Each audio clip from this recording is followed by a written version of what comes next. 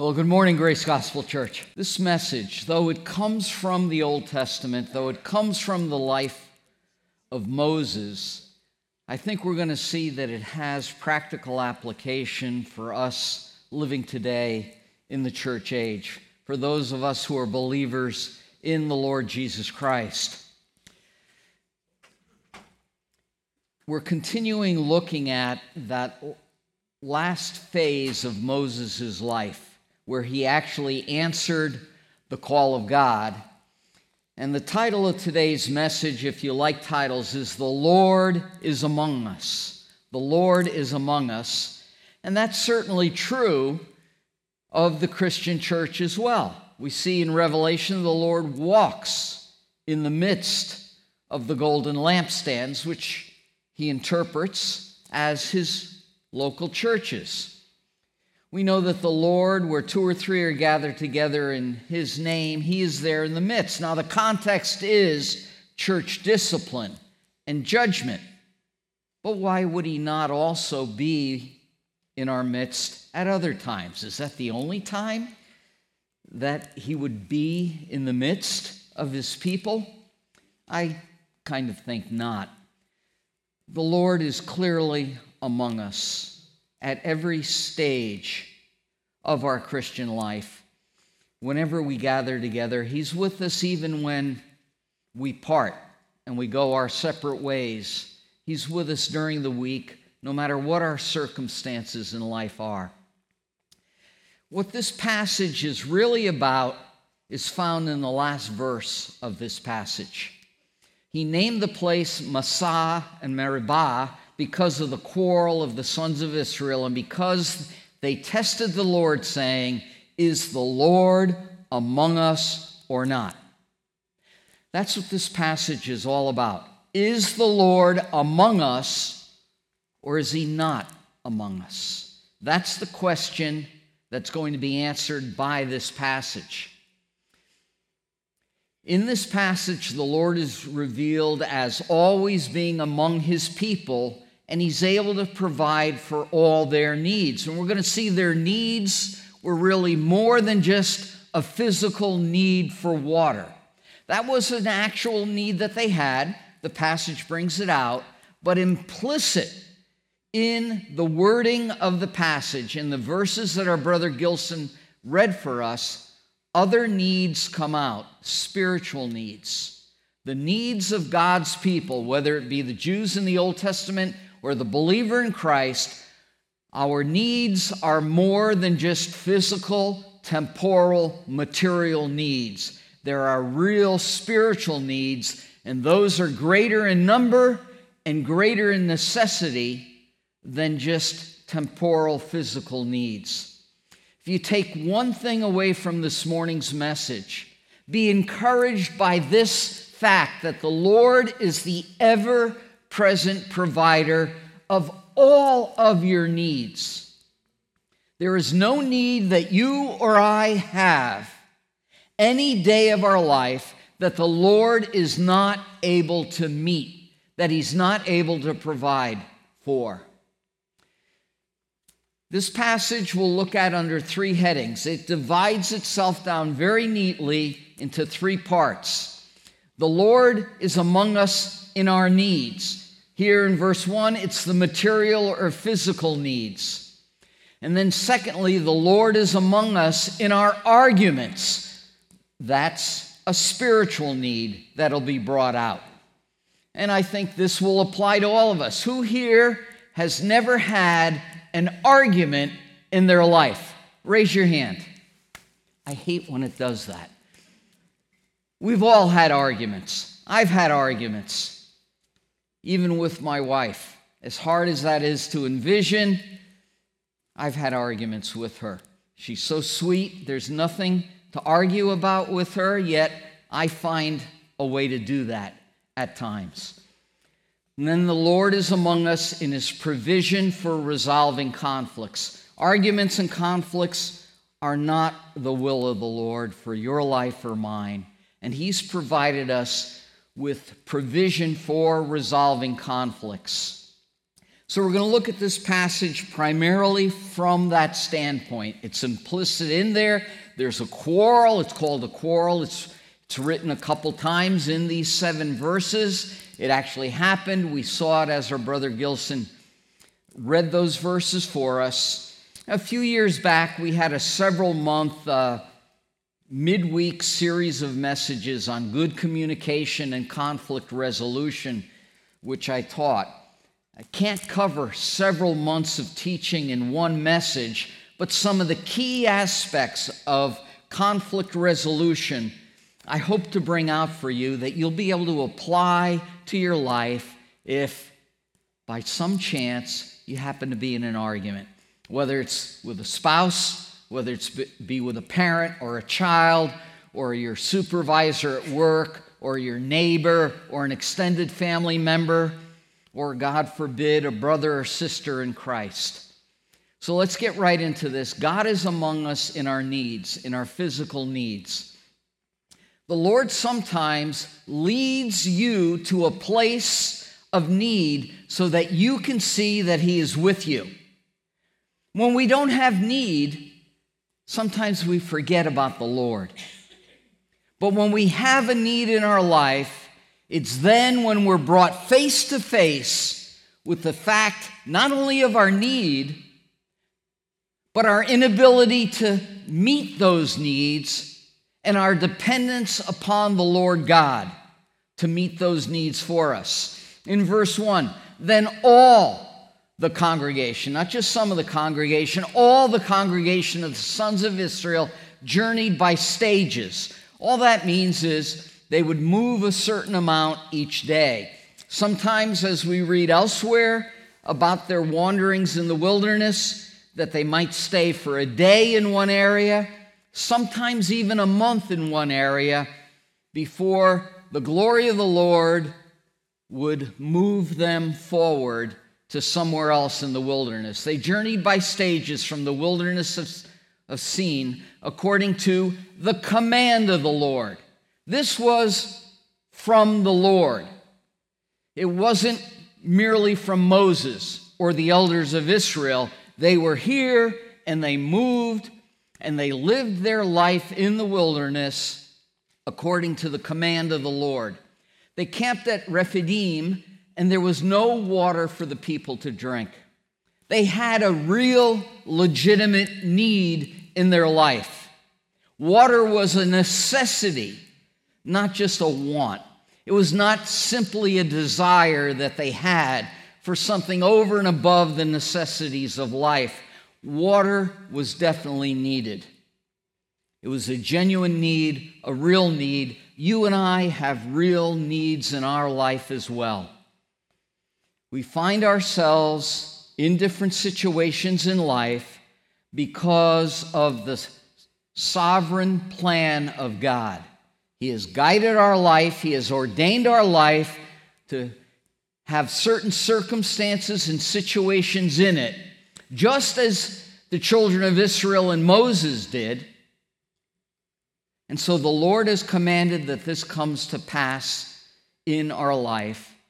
He will lead us at times to a place of need so that we can see that no matter where we are in life, He is with us, and He is able to meet that need.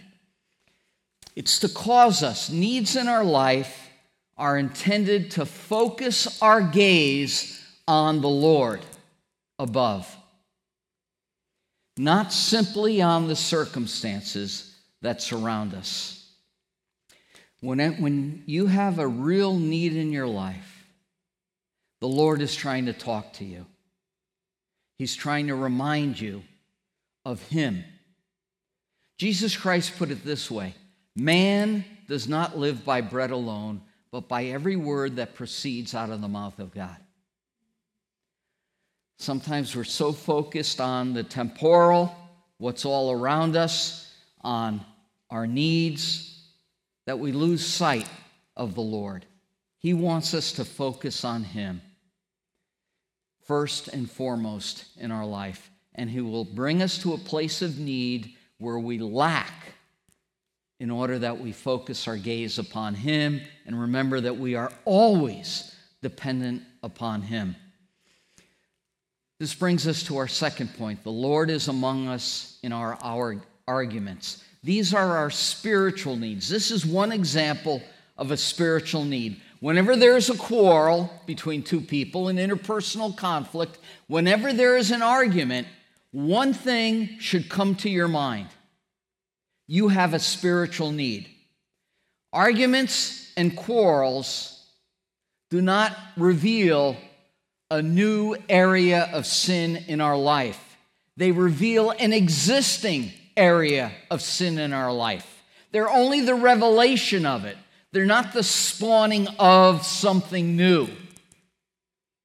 It reveals to us what is in our heart, what is in our soul already. The Lord is present when you allow a need to produce conflict. Very often when there is a need, we are so focused on the need, the lack of what we feel we genuinely need, that we lose sight of the one who can meet that need. He is present when the need produces a conflict. We often allow a need, whether it's the need for something material or whether there's the need for respect, something like that, not tangible. I feel like I should have respect from my wife and children or from those who work for me, those under my authority. I should have respect. A wife might feel from her husband. She should be loved and respected by her husband or by her children. I feel like there should be gratitude expressed toward me or appreciation for what I do. And I don't just mean me. I'm just using me as an example of all of us. We often feel this way. When we don't get what we think we deserve from others, we recognize that as a need. It's a spiritual need, actually. And as a result, when we don't get what we feel we deserve, when in reality, what do we deserve? We deserve God's wrath and condemnation for all eternity. That's all we deserve as sinners in rebellion against Him. When we recognize a need and we're not getting what we think we deserve, conflicts often occur. And those conflicts are often, if it's not with God, as we'll see, God gets involved in this, it's conflicts with others, often those who are closest to us that we should display the most love for. Therefore, as a result, the therefore connects it with verse 1. There was no water to drink. Therefore, as a result of their need for water, the people quarreled with Moses, their leader, and said, "Give us water that we may drink." And Moses said to them, "Why do you quarrel with me?" It was not a simple request. It was not a polite request. Give us water that we may drink. It wasn't an "oh, pretty please." Moses clearly identifies the attitude that they approached him in. Why do you quarrel? Why do you fight? Why do you want to argue with me? What's your beef, is what he's saying. The Lord is present when you argue with unreasonable expectations. Most arguments either start out with an unreasonable expectation, or if they progress back and forth between two people, one or both will start to become unreasonable. If it wasn't right off the bat, it will be as the argument continues.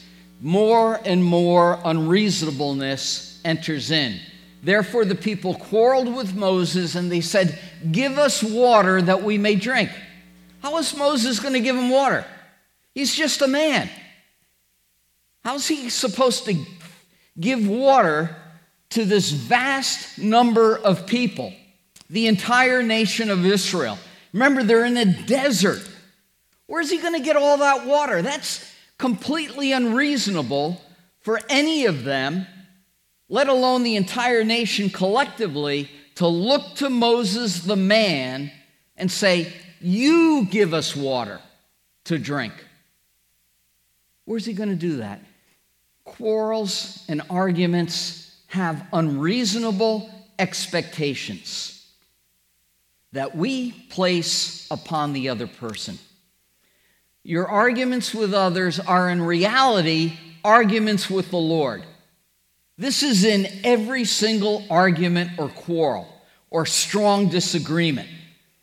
I'm not talking about a calm difference of opinion.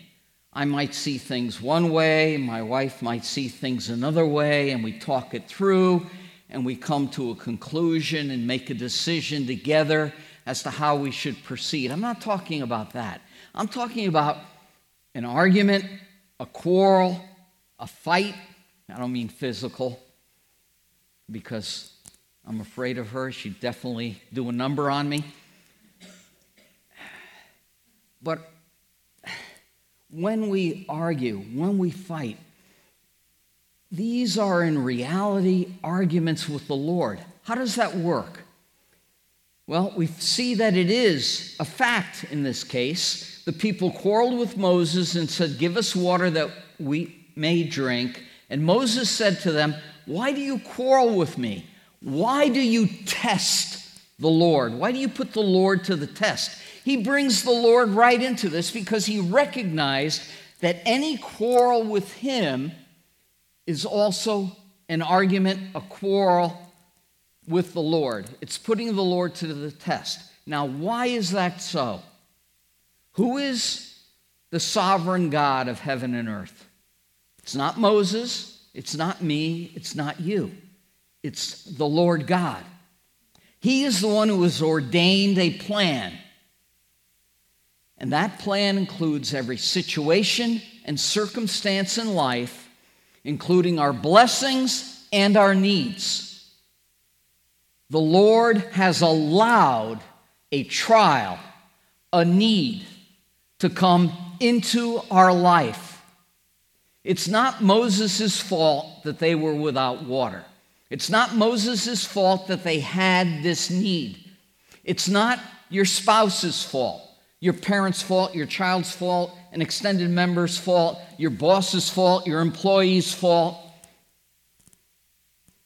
your neighbor's fault. It's not another person's fault that a certain need, a certain thing that you think you actually need, whether you do or whether you just want it, desire it, it's not primarily their fault that it has come into your life. The Lord has ordained your life and mine to include the things we need to first bring us to salvation in Christ, and secondly, to help us to grow in the grace and knowledge of the Lord Jesus Christ.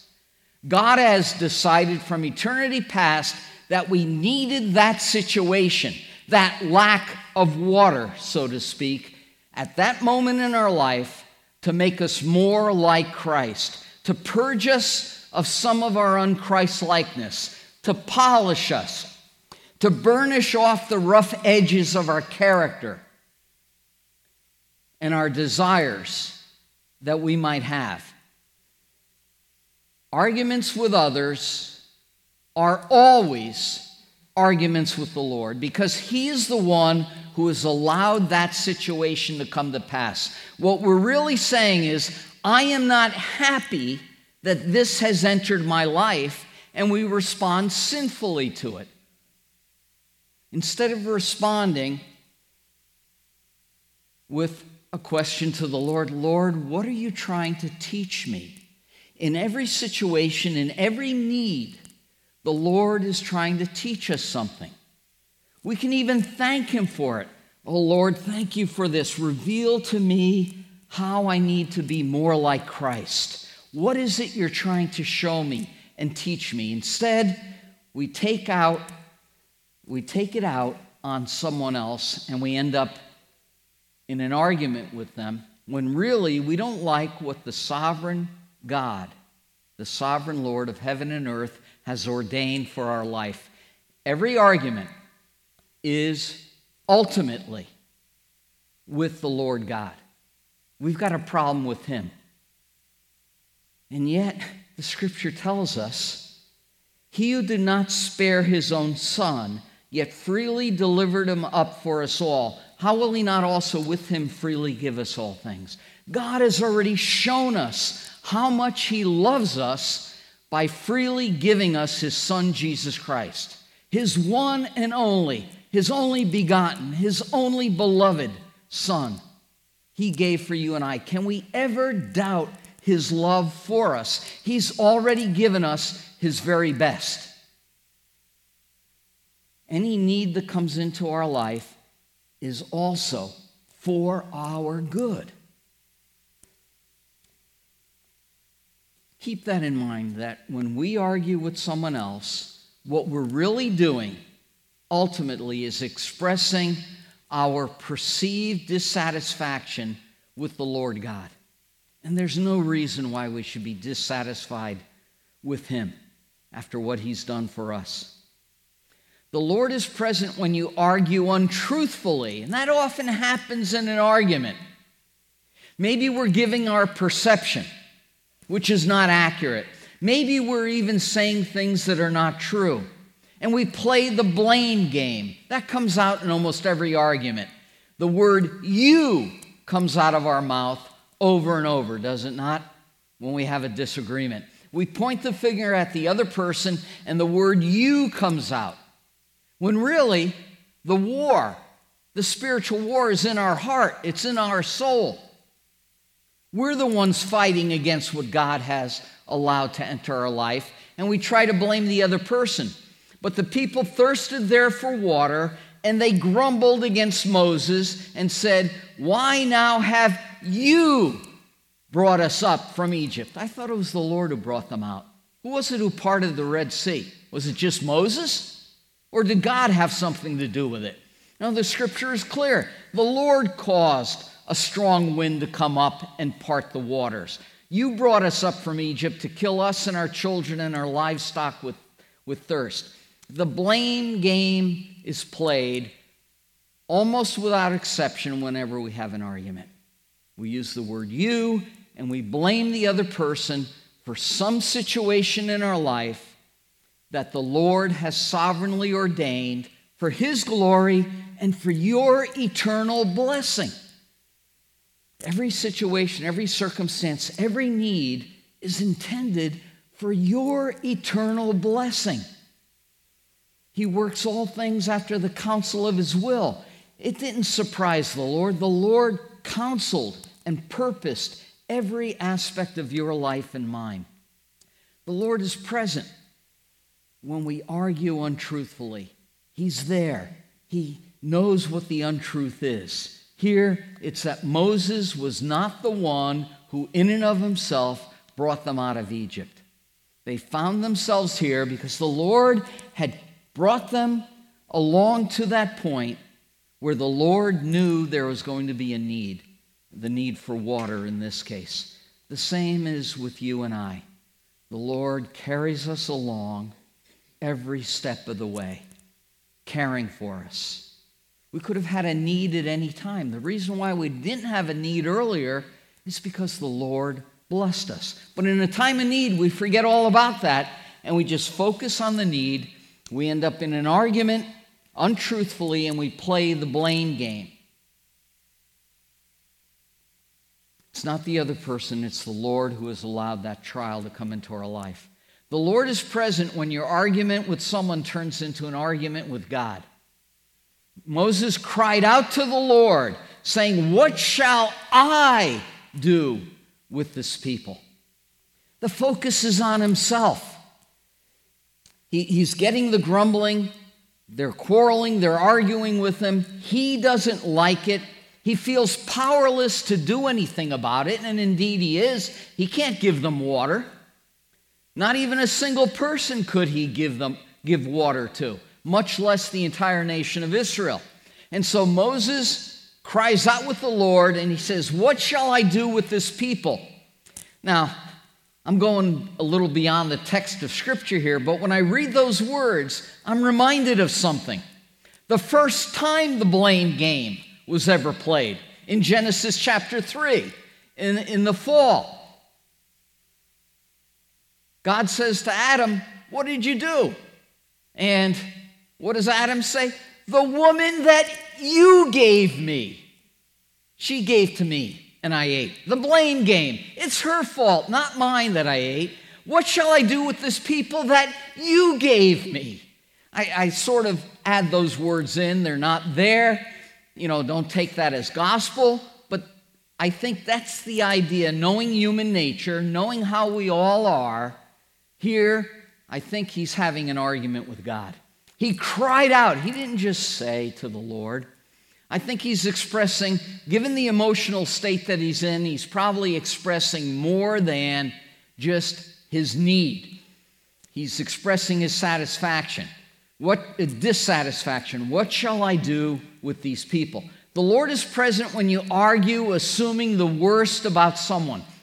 This occurs probably in every single argument and is perhaps the number one reason why a heated argument starts, why an interpersonal conflict between two people or one person and a group of people, as is the case here, why it starts. Instead of thinking the best about the other person or the other people, we assume the worst. We assign evil intent.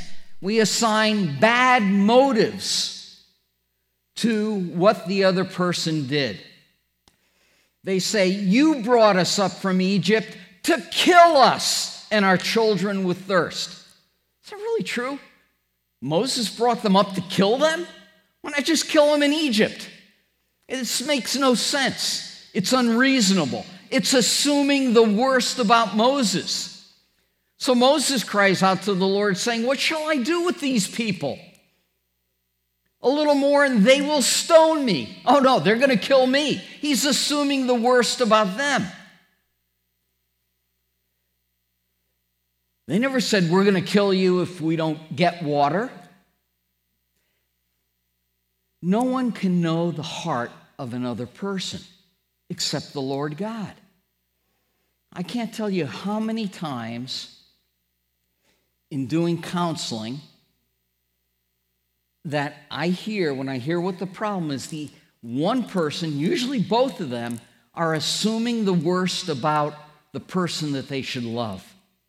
They're assuming bad motives. It might just be a misunderstanding. In fact, some of the fault might even lie, for example, with me. Maybe I didn't make my desires clear. Maybe I didn't give instructions that were clear enough for the other person to follow or detailed enough. Yet, I'm going to assume that they had bad motives in not following the instructions or the direction that I give. You never do what I tell you. Have you ever heard anyone say that to you, or have you ever said it? We like to use these superlatives. You always, you never. Is that really true? No, it's not true. Otherwise, we'd have a constant argument. Day after day, hour after hour. It would just be a nonstop argument. The fact that life is not all fighting and arguing, and it may degenerate to that point.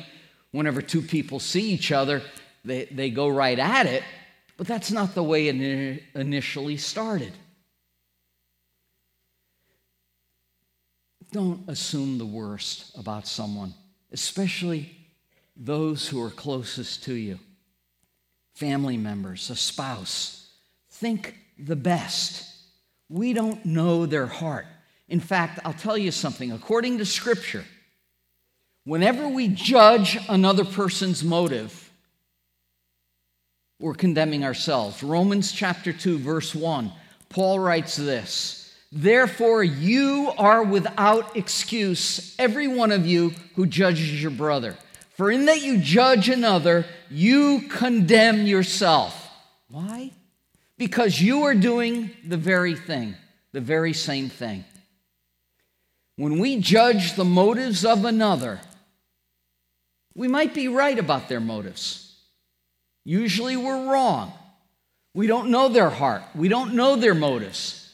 But here's one thing we're 100% right about every single time we judge the motives of another: that we have the same evil motive in us.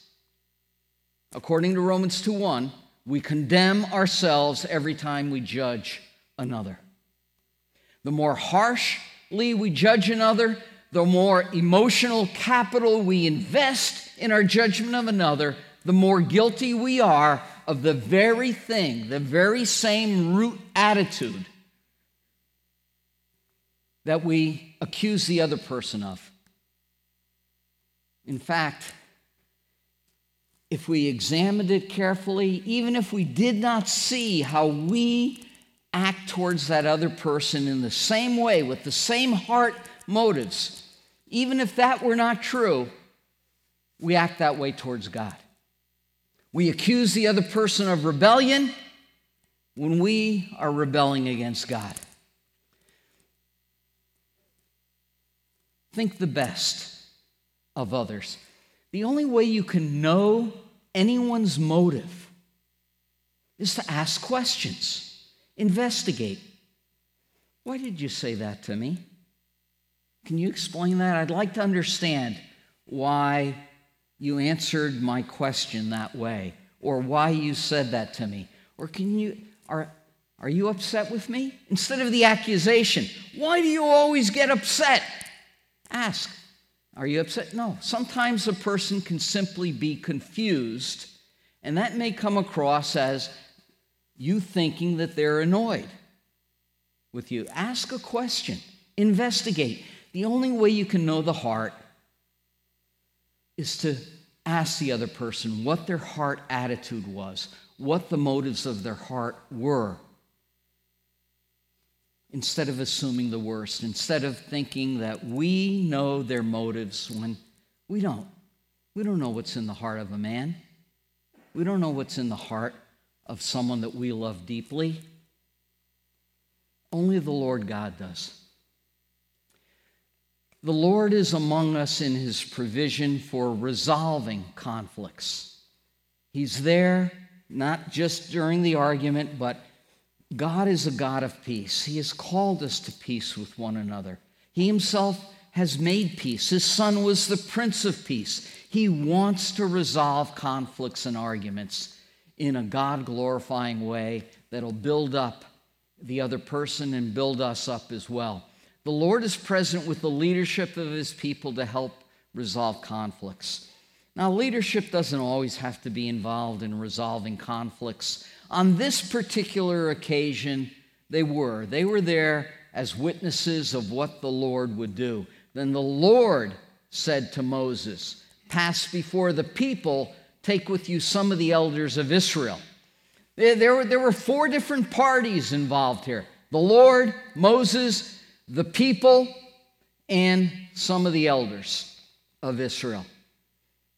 Conflicts often start to draw in other people, and the Lord is present no matter if it's just 2 people or whether it extends to multiple parties. The Lord is always there, and he's present with leadership to help resolve some conflicts if that becomes necessary. You don't have to bear the burden of an unresolved conflict that you're just having trouble resolving without seeking out other help. And here's one of the problems that often happens when people want help with a problem. One of the parties involved wants to seek out help from someone that they feel will support them. They're not really seeking an end to the conflict.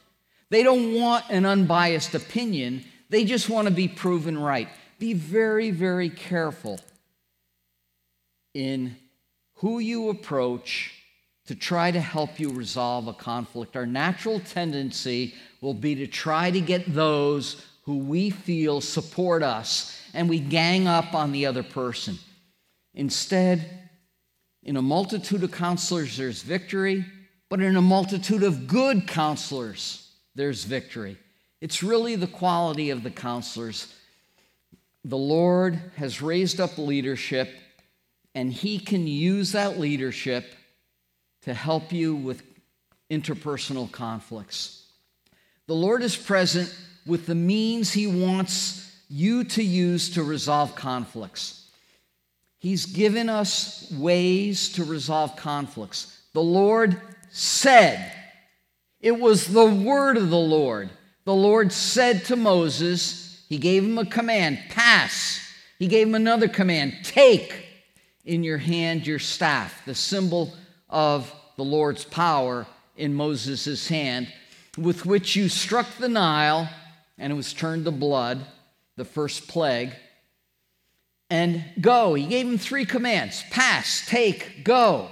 It was the word of the Lord. That's no different than today.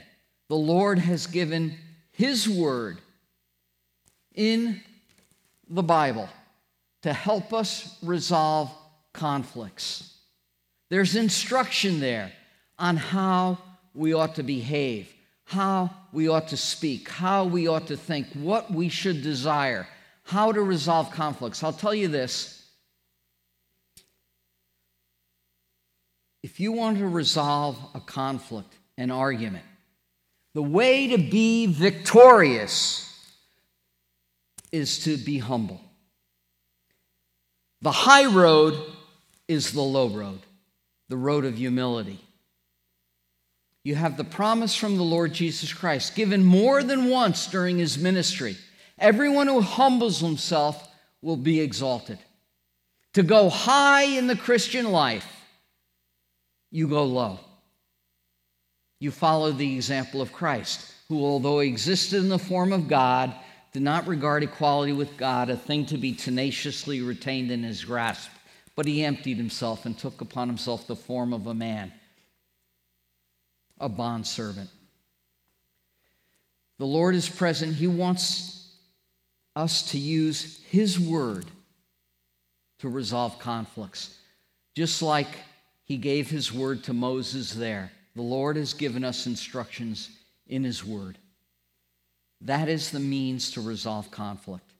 The instructions are there. The Lord is present when you begin to resolve the conflict. The Lord didn't say, okay, Moses, you go. I've given you instructions. Go, pass before the people. Take your rod. Go. He says, I will stand before you there on the rock at Horeb. I will stand before you. He was there from the beginning of the resolution. He doesn't send us out on our own. He is there. Whenever we obey His word to resolve a conflict, the Lord is standing there with us. The Lord is present and will use others to help resolve a conflict. He says to Moses, you strike the rock and water will come out. Now that's very strange. Water coming out of a rock, at least in large quantities. Many rocks, even granite, can have water in it. But here, water's going to come out enough for the people to drink. This was miraculous. This was unusual. It was not to be expected. But notice, Moses had a part. You strike the rock. God was not going to strike the rock. Nor was Moses going to cause water to come out of the rock. Striking a rock?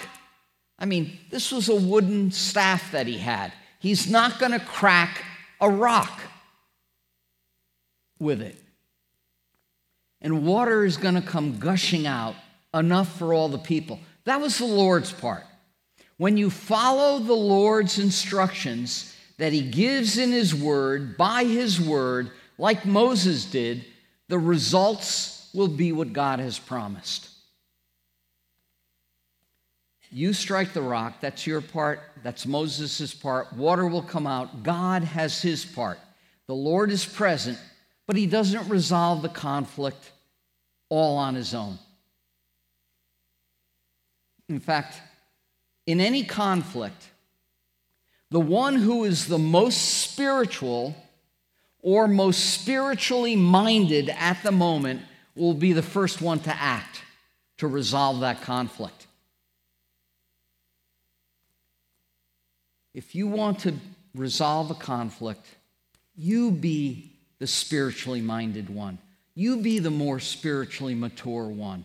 You take the first steps to resolve a conflict. I remember once my wife and I were counseling a couple back when we were in Connecticut, and I explained this principle to them. And then they both tried to be the first one to apologize, to take the first step to end the conflict. Their sinful pride was getting in there. It was just more of what caused the argument, but it's easier to steer a moving ship. It was just kind of humorous to see them both trying to talk over the other and be more apologetic than the other so they could simply say, you see, I'm the more spiritually mature one. The argument was really all your fault. That's the wrong way to do it. But it still is true that the one who is the more spiritually minded at that point in time is the one who will take the first step to resolve the conflict. You don't have to strain your imagination. I'm sure we've all seen it. We may even be involved in it. Well, I'm not going to say I'm sorry if they don't apologize. I'm not going to ask forgiveness if he or she doesn't ask forgiveness for their sin against me. I mean, that's not a Christ-like attitude. The one who is most spiritually mature, most spiritually minded in the moment, will always take the first step to make it right. It doesn't matter that the other person is 98% wrong. God wants us to make our 2% right. That 98%, that's between the Holy Spirit and them. The Holy Spirit, one thing I know about the Holy Spirit is he never sleeps on the job. He can convict that other person of their 2% or their 98% or their 50-50, just as he's convicted me to take the first step and ask forgiveness for my sin, either that led up to the argument or my sin that was displayed in my hurtful words, angry words in the argument. I'm not the Holy Spirit. I shouldn't say things like, well, I was wrong, but so were you. We don't blame shift. We don't minimize our sin. Yeah, I was a little wrong, but you were very wrong. No, we don't minimize. Sin is sin. You want to know how sinful sin is? One sin would have put Christ on the cross. Our littlest sin cost Jesus Christ his life and his life's blood that he shed. That's how sinful, how awful sin is. It cost Christ his life. Never minimize our sin. Oh, I just did a little thing, but you...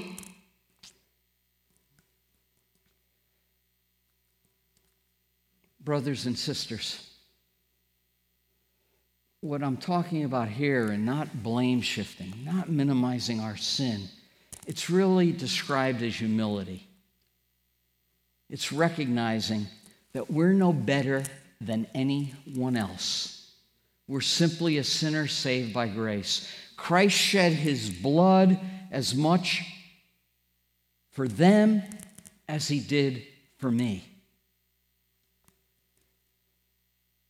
The Lord will use others to help resolve a conflict. He'll use you to help resolve a conflict. Be the one who takes the first step in any argument, any conflict, any quarrel to make it right. Paul writes this in Romans, as far as possible, as it depends upon you, be at peace with all men. As far as possible. That means you and I take the first step. We don't wait for the other person. Arguments are always wrongful tests of the Lord's presence. Moses named the place Massah, test or testing, and Meribah, quarrel or argument or conflict, because of the quarrel of the sons of Israel, because they tested the Lord. is the Lord present amongst us or not, they would go on to say. Arguments, interpersonal conflicts are always wrongful tests of the Lord's presence. He is there. We act like he's not. I mean, can you imagine for a moment, in the middle of an argument, the Lord Jesus Christ miraculously appears in your kitchen, in your place of business, the way he miraculously appeared in the locked upper room on the day of his resurrection. They stopped. Whoa, the Lord's here. What would change in our interpersonal conflict, in the words that we say to another person, if suddenly we saw the Lord there? Oopsie. Would I say the next thing that I was about to say? Probably not. The Lord's presence is always there, and every argument tests the Lord. The Lord is present even when you doubt his presence during arguments. He is there. The quarrel of the sons of Israel, because they tested the Lord, saying, is the Lord amongst us or not? He is always amongst us. He hears every argument. He hears every hurtful, unchristlike word that comes out of our mouth. He is always there. He knows every evil desire in our heart. And yet, he still loves us. He still went to the cross and paid the penalty for our sins, shed his life's blood and died, bore our sins in his body on the cross, as the scripture says. Crucified, put to death, judged by his holy Father in our place, in the sinner's place. That's what he did. If you're here this morning and you are still having that argument with God, know this, the scripture says that if while we were enemies, rebels against God, we were reconciled, made peace with God through the death of Jesus Christ.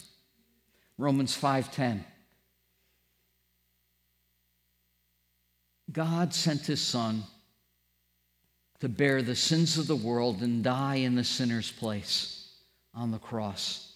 He wants peace with you. If you want peace with him, trust in Jesus Christ. We're reconciled to God, not through our prayers, not through our efforts, not through our good deeds, not through our giving. For if while we were enemies, we were reconciled to God through the death of his Son.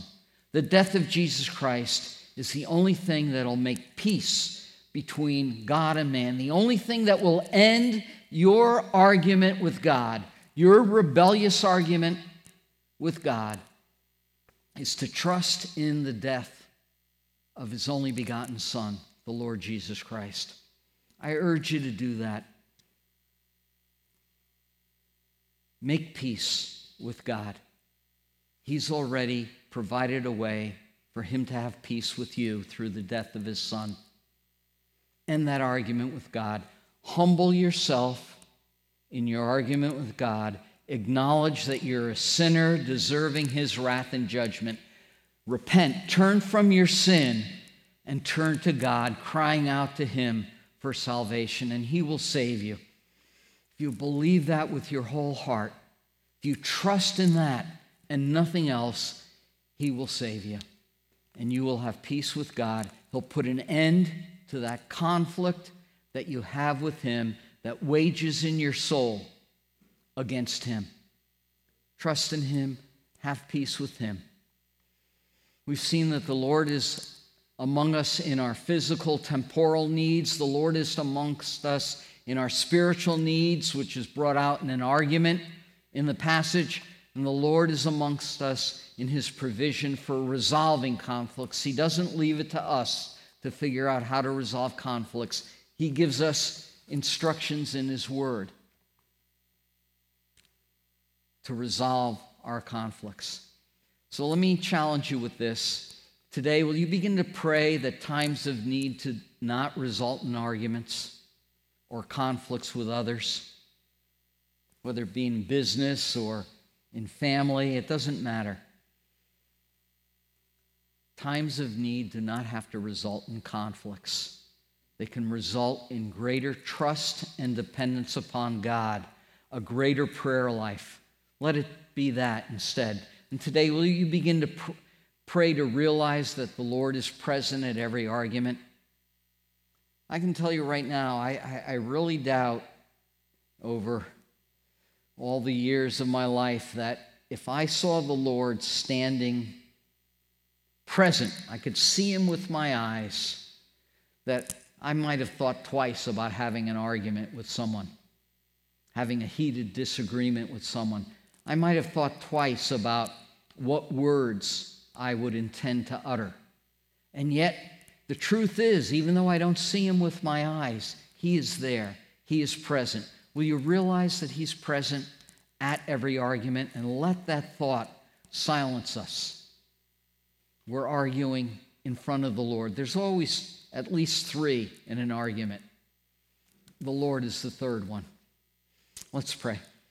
Father in heaven, how we thank you that you are always among us, that you never leave us, you never forsake us. You are there in the good times and the bad times. You are there in every need. You don't forsake us and leave us on our own. We thank you that you love us that much to always be there. We thank you that you love us so much that even when we act in ways that you, Lord Jesus, never would, you don't turn your back on us, but you're present there with the means, the ways, the tools that we can use to resolve any conflict for your glory. Dear God, would you be pleased to knit our hearts together in Christ-like love so that we only think the best of the other person instead of assuming the worst? Dear God, help us to do this so that you are glorified to the fullest in our interactions with each other. Help our light to shine in that way. Help our love to show to the world around us what Jesus Christ can do in the life of a person. Dear God, help us to love those who are unlovable. And dear God, help us, please, to be more lovable ourselves, for we acknowledge that we all have rough edges that can be hard to take at times. Be pleased to glorify yourself in and through us, we pray, for your name's sake. Amen.